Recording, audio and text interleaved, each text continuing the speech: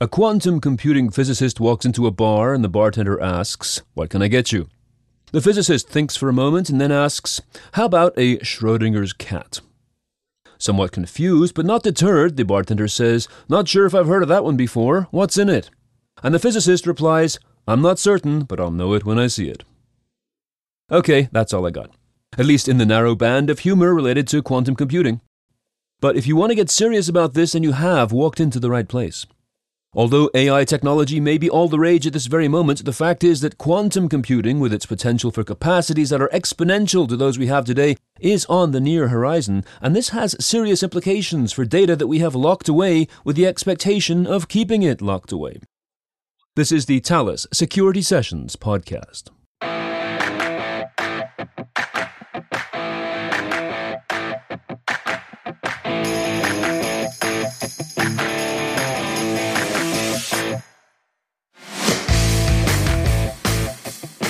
To discuss this in greater and somewhat more ominous detail, it is my pleasure to be joined by Johna Johnson, CEO of Nemertes Research, as well as Bob Burns, Chief Product Security Officer at Thales, and also the source of this episode's opening joke.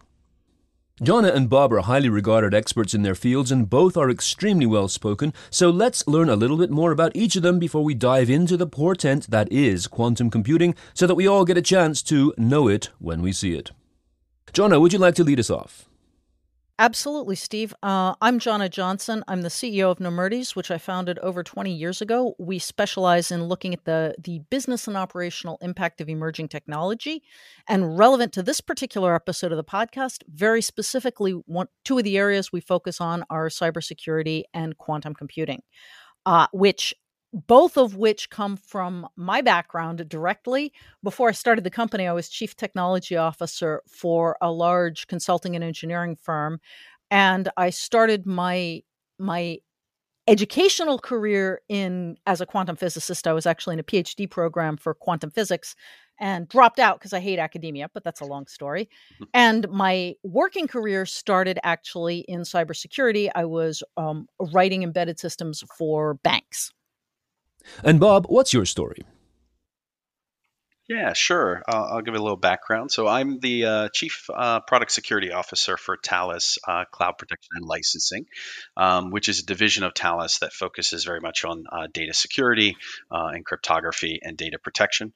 So me and my teams look after our product security, of course, also cloud security, compliance.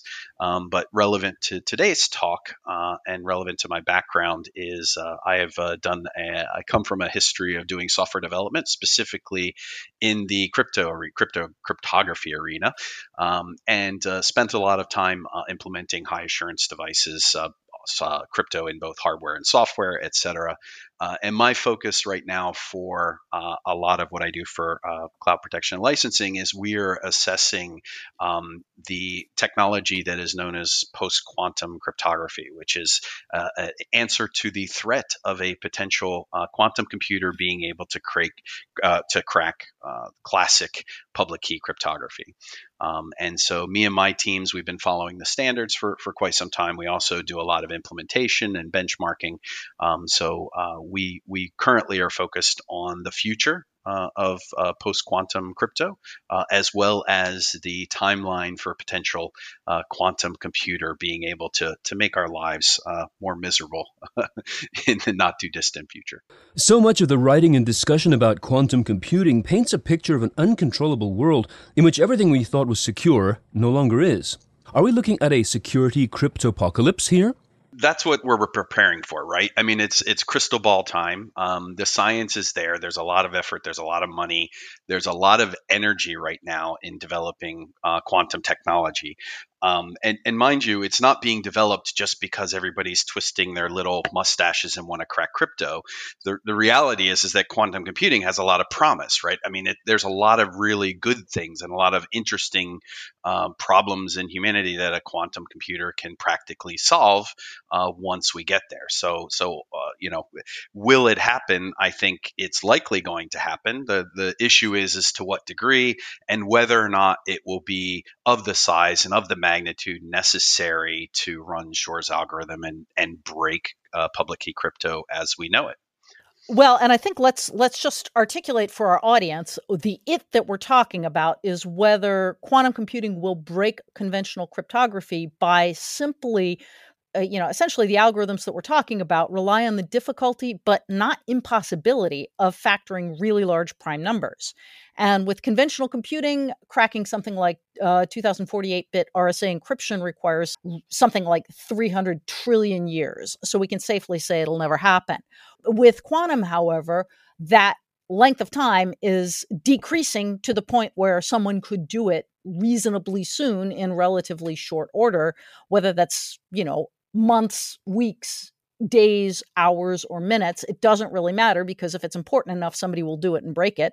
And, just if a hacker has to spend 6 months crunching through the cryptography that's, protecting the Federal Reserve or whatever, if the, if the outcome is worth it, they're going to do it. So the issue is, we know for an absolute fact that should quantum computing get sophisticated enough, it will in fact reduce these problems to something that's solvable within human time, and therefore make them useless as solid cryptography.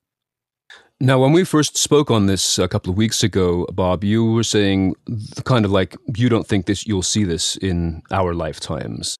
Do you still feel that way? Is it something that is a theoretical, or are you seeing that this may be more of a serious threat than people are led to believe? Well, I think from my perspective, I would probably recast it as I'm not learned enough to really know how well the scientists are coming along. However, maybe restated slightly differently. What I do see as an advancement in the industry is I see they are making a lot more progress on things like quantum annealing and smaller quantum computers. And honestly, my biggest fear is of the unknown. So everybody is currently marching on the prospect that this algorithm that was invented back in the 90s by Mr. Shor is going to be the algorithm of choice for factoring large integers. But my concern is what happens if we make advancements and we find that quantum computing actually can be used as a multi-stage step to break the factoring that doesn't involve Shor's algorithm, right? What if we make incremental improvements, or what if we chain multiple results from a quantum computer that's realizable today? So for me, that's actually the threat that keeps me up more at night. And we got a little bit of a preview of it last winter when there was a paper that came out of China that talked about the breaking of RSA using a quantum computer. And it caused quite a scramble, and it caused quite a panic until we sort of dove in and the industry drove in. And what we realized is that actually it was chaining together things, but something, and a type of an attack that was previously shown to be not effective. So in large, it wasn't the break that everybody was afraid of, but I think it pulled back the curtain and made us realize is that we don't necessarily have to wait for a large quantum computer with at super cooled strengths at sufficient qubits to run Shor's algorithm. I think really what it is what don't we know? What are the researchers doing today? What are the new kids thinking of, and how are they going to cleverly use it and possibly break it in a different way that we weren't anticipating? Which is a great lead-in, Bob. And just before we leave the Chinese break, it was at the beginning of the year. Hard to believe. It feels like it's been 8 years, but it was at the beginning of the year. And essentially, what they published without stating that they already cracked RSA. But what they do is they reference Shor's algorithm in the abstract and the first paragraph, and then they dive into the what I call nearly identical sounding Schnorr's algorithm, which has nothing whatsoever to do with anything, shall I say, the price of tea in China. And in any event, they demonstrated it, but they kind of their essential conclusions, if you boil up the entire research paper, which I read, is we didn't crack RSA 2048. We're simply predicting that it will be crackable at some point in the future, but we can't say when, which is exactly what we knew before this paper came out. So it really was a great big ball of nothing.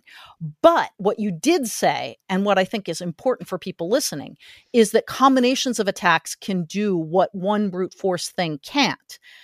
And in fact, one of the things that we dug into was shortly after that whole fire alarm came out, we found out that the Swedes had in fact managed to crack one of NIST's quantum resistant algorithms by combining it with AI, which was actually measuring out of band information. In this case, the AI was looking at the temperature changes, which corresponded with the processing going on inside the machine, use that to correlate with what was going on with the quantum computing, and in fact did manage to effectively break things, which led us to kind of say, as we posted to our subscribers, there is a nice write-up. It's not time to panic, but the time is growing uncomfortably close. And let me put that a little bit in perspective.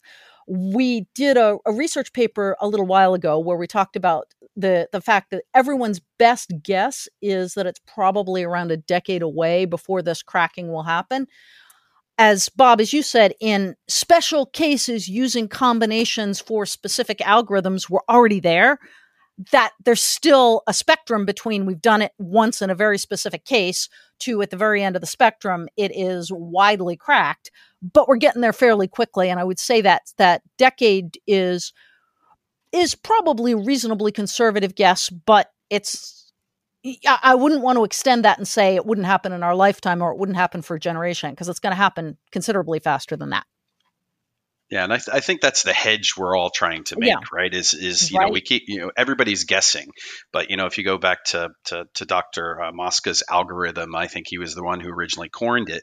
If the amount of time it takes to switch to something that's safe, combined with the length of time that you want data to remain safe, that's your Q day, right? You need to be able to make the transition in sufficient time that the data you're encrypting today will remain protected.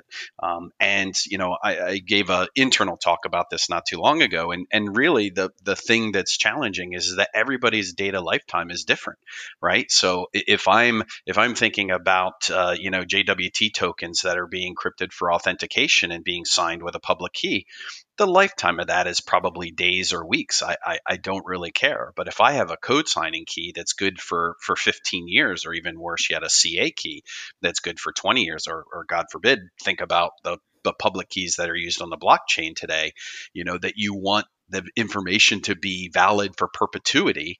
What is your Q day? I mean, effectively it's passed depending upon how long that is. So, the industry, we're really trying to pivot and get to a point where we're trying to shorten the implementation time. We're trying to make it easy enough to switch through crypto agility. But there is no, unlike say the year 2000 problem, right? We don't have a calendar, right? We don't have a date. So we're fighting against the challenges of making change for something that works today under the guise of a potential threat that may come at some point in the future. And it's really difficult to make those changes. And one of the arbiters of change are governments, right? Is that governments, they are meant to sort of help us not be so human and fear change. And they're starting to make these proclamations about when we want to make that transition. In fact, right, wrong, or indifferent, the NSA came out with their guidance for the U.S. federal government of when they want that transition to post-quantum to happen. And they've already set a deadline of 2025 for all signatures of firmware and software to be quantum safe. Number one, that's pretty challenging because we don't have any. That's not true. I was going to say standard. all signatures of hardware and software that don't exist yet, but when they do exist, they'd better be. Yes. Yeah, exactly. Right. I mean, we do have one algorithm that the U.S. government, and that's based on hash-based signatures that have been around since the 80s and fall outside the normal integer factorization problem. But still, it comes with its own baggage, and it's not something that's readily supported. So overall, just all that to say is I think that we are up against a challenge of when, and we can sit here and prognosticate, and we can even poll all of the experts. But ultimately, again, it's an unknown. We're fighting an unknown battle, but we will reap benefits if we make the transition, even if it doesn't come immediately or come very distant in the future. I'm gonna circle back to that because I want to highlight a couple points there. But could you repeat for us what that algorithm that you said, the amount of time it takes, that I thought was really brilliant. And I think it's a really good rule of thumb for people listening. So could you repeat that? Yeah, I believe it's called Mosca's postulate or algorithm. It's actually someone out of Ontario who's been in the quantum realm for a while, and basically it's the premise that if you're looking at a piece of information that you want to remain safe, its Q day is effectively going to be the addition of how long does it take for you to implement something that will become safe once a quantum computer is invented, plus the amount of time you want that data to remain secured. So the idea is, let's say it's on, the amount of time it takes to implement is time t. All the information you encrypt up until t-1 is going to be using a quantum unsafe algorithm. So if you want that information to remain safe, let's say pick a time for 3 years, you need to make sure that you have your transition complete sufficiently such that the distance between that last encryption and T isn't crossed, because that's the point at which your data becomes vulnerable, right? So thinking about it visually, it's hard to do on a podcast, right? But it's like this plus this, yes, yeah. Exactly. But really, the thing I'm afraid of, let's say it's, Q day, is if I look at all my data and I take the biggest amount of data that I want to keep the longest amount of time, and I predict how long it might take me to make that transition, and my Q day ends up being out here. And let's say the experts say it's 10 years and I'm going to be done in 5 years. I'm like, hey, this is going to be great. Let's get started. The thing that scares me is someone brings that back to 4 years or 3 years because of a breakthrough, right? It's not the steady state that is the reason that we want to do this. It's really the worst case scenario. And at the end of the day, we want to hope for the best, but plan for the worst. But we can't tell you what the worst is. Right. Or, we can tell you what the worst is. We can't tell you when it will happen. When. That's what I meant. Yeah, the timing. Exactly. We can't tell you when the worst could possibly happen. So we have to sort of progress with a certain amount of urgency, but not in a way that compromises what you're doing today. And listening to that, there were a handful of things that flashed into my mind. The first one, was obviously your Q day. If you're listening to this, your Q day is going to be highly dependent on the industry you're in and the nature of the data you have within that industry. Correct. So, PPI maybe has a lifespan of, call it 7 years. If you are in the defense industry, you may need to keep things safe basically forever. My father was a nuclear subcaptain, and he went to his grave keeping certain secrets about the nuclear submarine program that will never come out. So there's like infinite. The lifespan is going to range from infinity over here to tomorrow. And that's the second thing that popped to mind, which is in the financial services space where all the money is. Sometimes what's interesting is yesterday's news is so worthless that it doesn't really matter. There's an old joke that goes around Wall Street, which is what happens when you make a prediction that's 100% accurate in every detail, but is off by a year? What's the technical term for that in Wall Street? And the answer is wrong. It's just wrong. Like if you get it exactly right. So basically timing is everything. So that's the second thing. And the last thing that leapt to mind when you were sketching out that algorithm is I was just chatting with my niece online this morning. She and her family are going to Europe, and she's mad because her mother wants to get to the airport 6 hours or 7 hours before the flight. And she's like, that's a big waste of my time. And I said, well, look at it this way. How much did those tickets cost? It would take you, whatever it was, 600 days for you to earn that money. So a couple extra hours of your time to ensure that you don't miss your flight, probably worth it. And she kind of went, you have a point. She's 13. So that's kind of the thinking that you're suggesting, which is how important not only is the data right now, but how important is it going to be that it stays secret long term?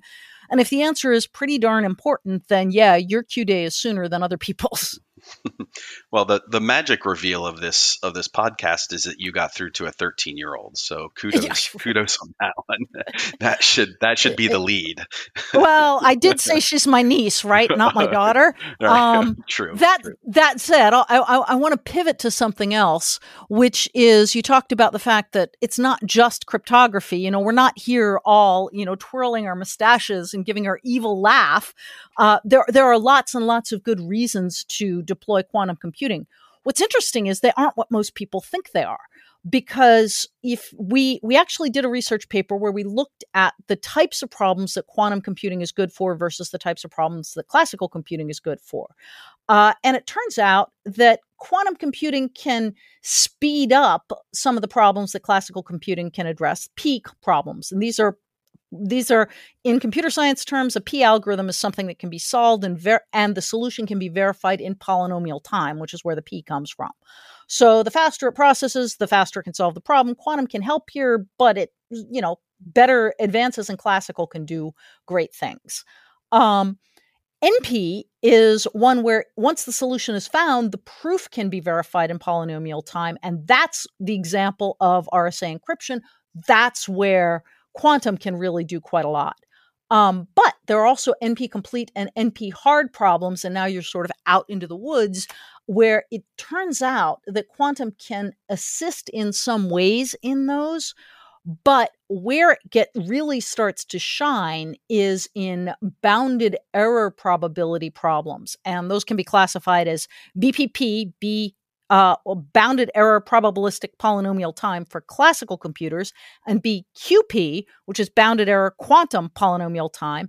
For quantum computers, basically, they can solve problems for which the answer isn't the best or the only, but good enough by some consistent definition of good enough. So if you basically have a problem where, and the example I like to use is policy hardening.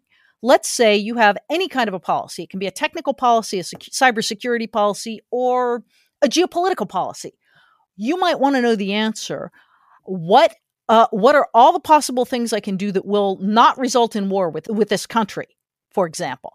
That's the kind of thing that even a classical computer with AI can't answer very well. A quantum computer can do quite well because effectively, in layman's terms, it's computing the outcome of all the possible scenarios at once. What it's not great at is telling you which of those scenarios is the absolute best, perfect optimization. But if you sort of draw a line and say, we don't go to war, anything above we don't go to war is good enough, it can actually do that. So there's a whole category of problems that we don't even try to solve right now because they're too hard, because they involve essentially a technique that means you're solving all possible scenarios at once and sort of cherry picking the ones that come above some definition of good enough. And those are all the problems that quantum can solve. And once you let your imagination go with that, policy hardening is just kind of the tip of the iceberg. It's kind of like a gigantic freight train coming down the tracks towards us here. Both good news and bad news. It's coming really fast at us, but maybe carrying lots of nice stuff with it. But let's just look about the fuel, talk about the fuel behind this. I mean, in your newsletter, which, by the way, I have to say is a wonderful and enlightening newsletter. I always look forward to receiving it. One of the things you were talking about with regards to AI specifically was AI is having its Bitcoin moment, which I thought was a great little phrase to describe the power consumption requirements of this kind of high-level computing. Is that something that we need to be looking at in this area too? Is it really a power-intensive technology that might have a cost that is larger than people are ready to accept at this moment? Yes. Long question, short answer. Both AI and quantum share that they can consume enormous amounts of CPU cycles. And I think the Bitcoin moment, which by the way I didn't invent that one. I stole it from a colleague, although I credited him in the advisory. But the whole point is that there's an awful lot of computation intensive work that gets done, and the substrate that is required we need to figure out ways to reduce the power, or we're going to end up at a point where we literally can't afford the power to do the computation we're interested in. Yeah, when you say we, there are certain countries that might have greater opportunity for that kind of cheap power, which is the essence of what the mining farms in China was all about, which is simply lots of skilled people and lots of cheap electricity. So is there a geopolitical threat as well that we've got to consider as part of the cost of the energy required to do this computing? I hadn't thought of it that way, but that's actually an excellent way to think about it. I don't know that the Chinese have cheap electricity for geological reasons, although they might. I'm just not as familiar with China's energy situation. As when you said that, I immediately thought of the Nordic countries, which have things like volcanic energy and, most importantly, water. Hydroelectricity? No, hydroelectricity, and from the fjords in Norway. So yes, there are certainly there's certain countries that are probably going to be advantaged. Oh, all the major players like Google have huge processing farms in the Nordic countries for that very reason, that just this physically cooler climate at this moment anyway. So you could throw that part in as well. The temporal realities of right now is, is cool countries may not stay cool countries. But again, there's just a fuel element. This is very expensive from a processing and energy standpoint to consume to make this work. So this may be just something to consider as something else that might hold up the speeding freight train coming towards us. Well, I mean, I think that always plays into the calculus. But ultimately, I view this as it's such a burgeoning industry right now. It's a race to the finish line. I don't think for the people that are investing the kinds of money that they're investing, that power will be a barrier to getting there. I think power consumption will become a very hot topic, no pun intended, once they realize what it's going to take to actually run those competitions and run those computers. Because again, a breakthrough could result in energy reductions. A breakthrough could be how things are done, whether you can do it room temperature, whether it has to be super cooled. All of those things are going to play into it. I think right now they're trying to probe the realms of the possible rather than probe the realms of the efficient. I think you're correct on most folks, and that's probably the thing to worry after we worry about the thing we're worrying about right now, which sounds very zen. But as my late husband once said, when you're kayaking, Johna, don't worry about that wave over there. Worry about this wave right here. So, which is kind of what I hear you saying. But I do have in front of me a chart from the CTO of AMD, who last year published something that essentially showed that the energy consumption due to AI was about to hit the world's energy production. And when I say about to hit, it's on pace to hit sometime between 2030 and 2040. So it's a little farther out than quantum breaks crypto, presumably, but not that much further out. So it is something to be concerned with. That said, I certainly concur, as you said, with the notion that there are breakthroughs underway here, and there are people working on this problem. It's just that a lot of folks have just begun getting their heads around the idea of this wave over here and haven't even thought about that wave over there. And to clarify, I was focusing on the quantum computer, not the traditional computing that's going into AI right now. That's a completely different beast. Right, but both are power intensive, so that's the commonality. Yeah, certainly. A lot of people know that they don't know much about this area. They know quantum computing, they know all this stuff is floating around, but it's not their area of expertise. So just to elucidate on the terminology in this world, would you just simply define for the audience what side channels are in relation to this? In the field of cryptography, where side channels come in, is that it's not a positive side channel. It's usually very negative, because it's the notion that while you're doing something with secret information and using a secret key, that you're inadvertently leaking information through that side channel. So typically it's through power, like how you're consuming power. It could be noise. It could be even as simple as the dimming or undimming of an LED on the front of a device that happens to be reacting to power consumption.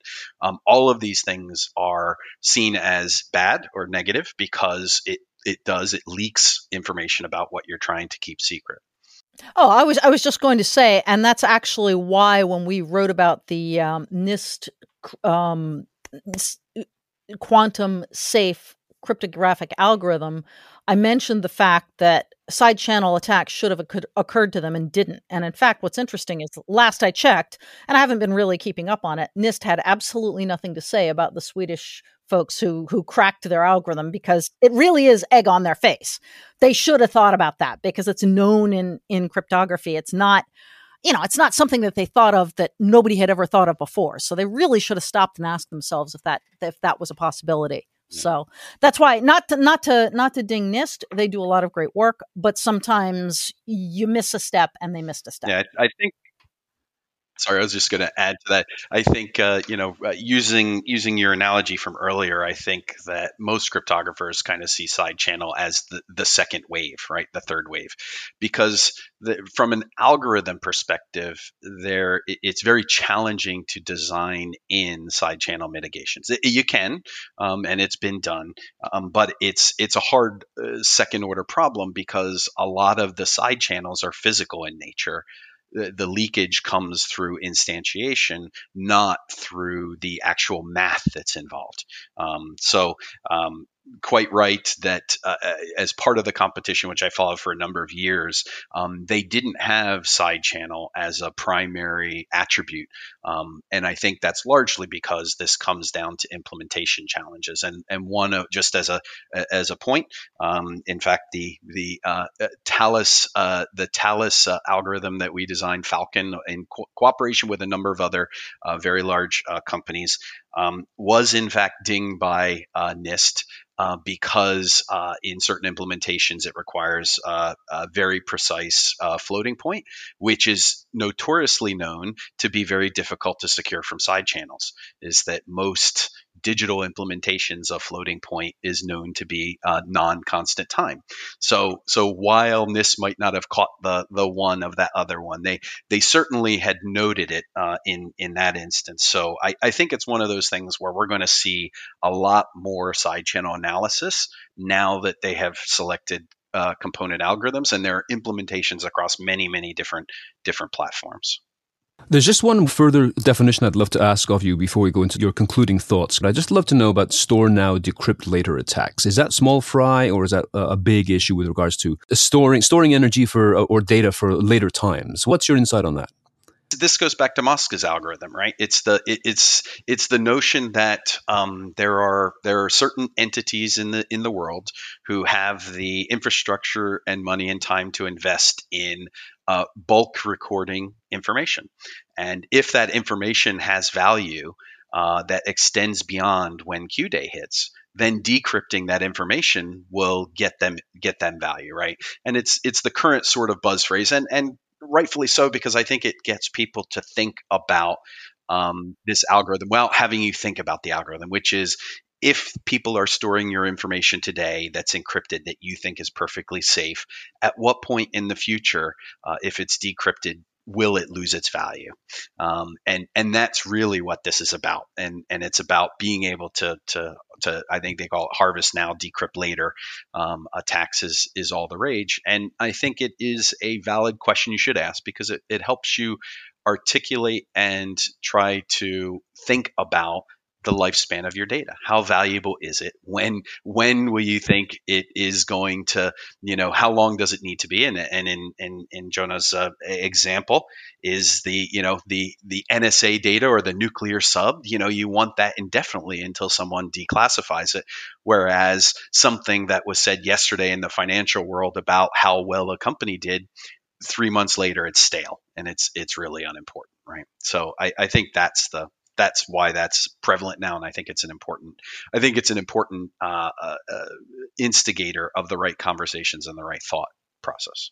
I want to weigh in on that, because I agree heartily. And in fact, if you're listening to this and we've managed to scare you because we've talked about that freight train that's barreling down on you carrying goodies, but unfortunately you're chained to the tracks, I think, if you're not a cryptographer and you're not a quantum physicist or a quantum computing specialist, what can you do about this? I think one very meaningful thing you can do is, as your organization is going through thinking about data classification, which many of my clients are doing, you might want to add the question when to when you're looking at the data. Like, what is the lifespan of this data? What do I care if it gets out? Do I care if it gets out a year from now, 5 years from now, 2 weeks from now? And I think that's something very tangible that you can be doing today. It will help you on a lot of fronts with current classical approaches to protection. It will help you with things like your DLP, where to devote your time and energy with, data leakage, data loss prevention efforts. So I think it's nice because you were able to sort of focus on something that is something actionable today. Yeah, and I think that highlights, a another tangible side benefit, a good thing that comes out of all of this, and something I frequently get questions from CISOs about is, they want to know what can we do to help them find all of their keys and where they're being used, which implies they don't know that today, which is very typical. That's not atypical.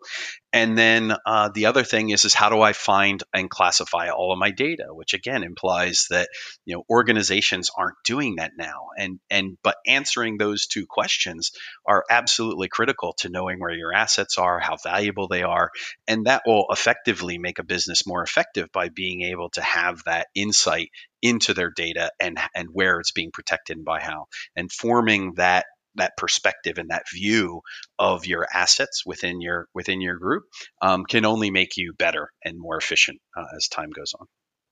Both of your last sets of commentary would serve as really great concluding commentary if you wanted to, but I do want to give you the chance to wrap up if you'd like to. What's your sort of overarching thoughts you may want to give to listeners just about weighing this particular threat against all the other ones they've got to face at this moment? What comfort or caution can we deliver to listeners as we conclude? I'll jump in because the usual response I get when I'm talking to enterprises is something along the lines of, well, quantum hasn't happened yet. We don't have quantum computers, so I'll worry about that when I need to. And I humbly submit that you haven't been paying attention to the news if you're going to make the argument that quantum hasn't happened yet. It did. In fact, earlier, a couple weeks ago, one of my friends and colleagues just took delivery of one of IBM's quantum computers, and they're busily figuring out exactly what they can do with it. This is at a research institution. This is RPI up in Albany. And I can say this because they issued a press release. And they are far from the only ones. I can give you people in every single industry who are using quantum today. So the idea that it's somewhere off in the future and not worth worrying about is as wrong as the idea that AI was off in the future and not worth worrying about in 2022, so I would say that. Now, practically speaking, we have so many things to worry about, only a limited number of people. Depending on the size of your organization, I still think it's important to make sure that your emerging technology folks, if you're big enough to have a group or a person who specializes in emerging technology, they should be following the literature in quantum computing. If you need help with that, that's certainly something Nemertes can help you do. That's an area of specialization for us, and we've been assisting clients doing that, and we can become your one-stop shop for everything you need to know in quantum computing, which makes it a lot easier because you don't have to sit there and try to go scan the horizons. But whether you work with us or someone else, you should be staying on top of developments because they will matter during the course of your career more than just your lifetime. Yeah, I think from my perspective, my message would be don't panic. This is it's important. It may be the second wave, and you're currently in a different wave that you're navigating right now. However, what we have to realize is that the Q day is not fixed, and the value of your data is really dependent upon what you work on. And the other thing that's slowing us down is there's no advantage to being a first mover in a standardless environment, right?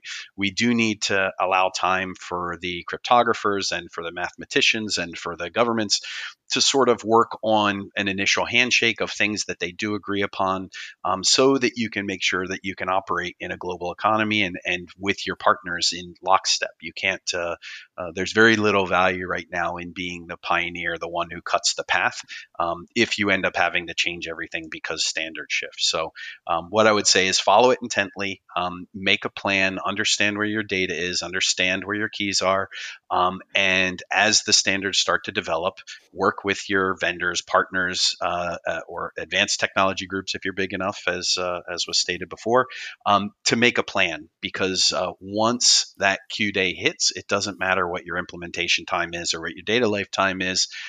Everything that's beyond that line is at risk. So you have to assess that for yourself.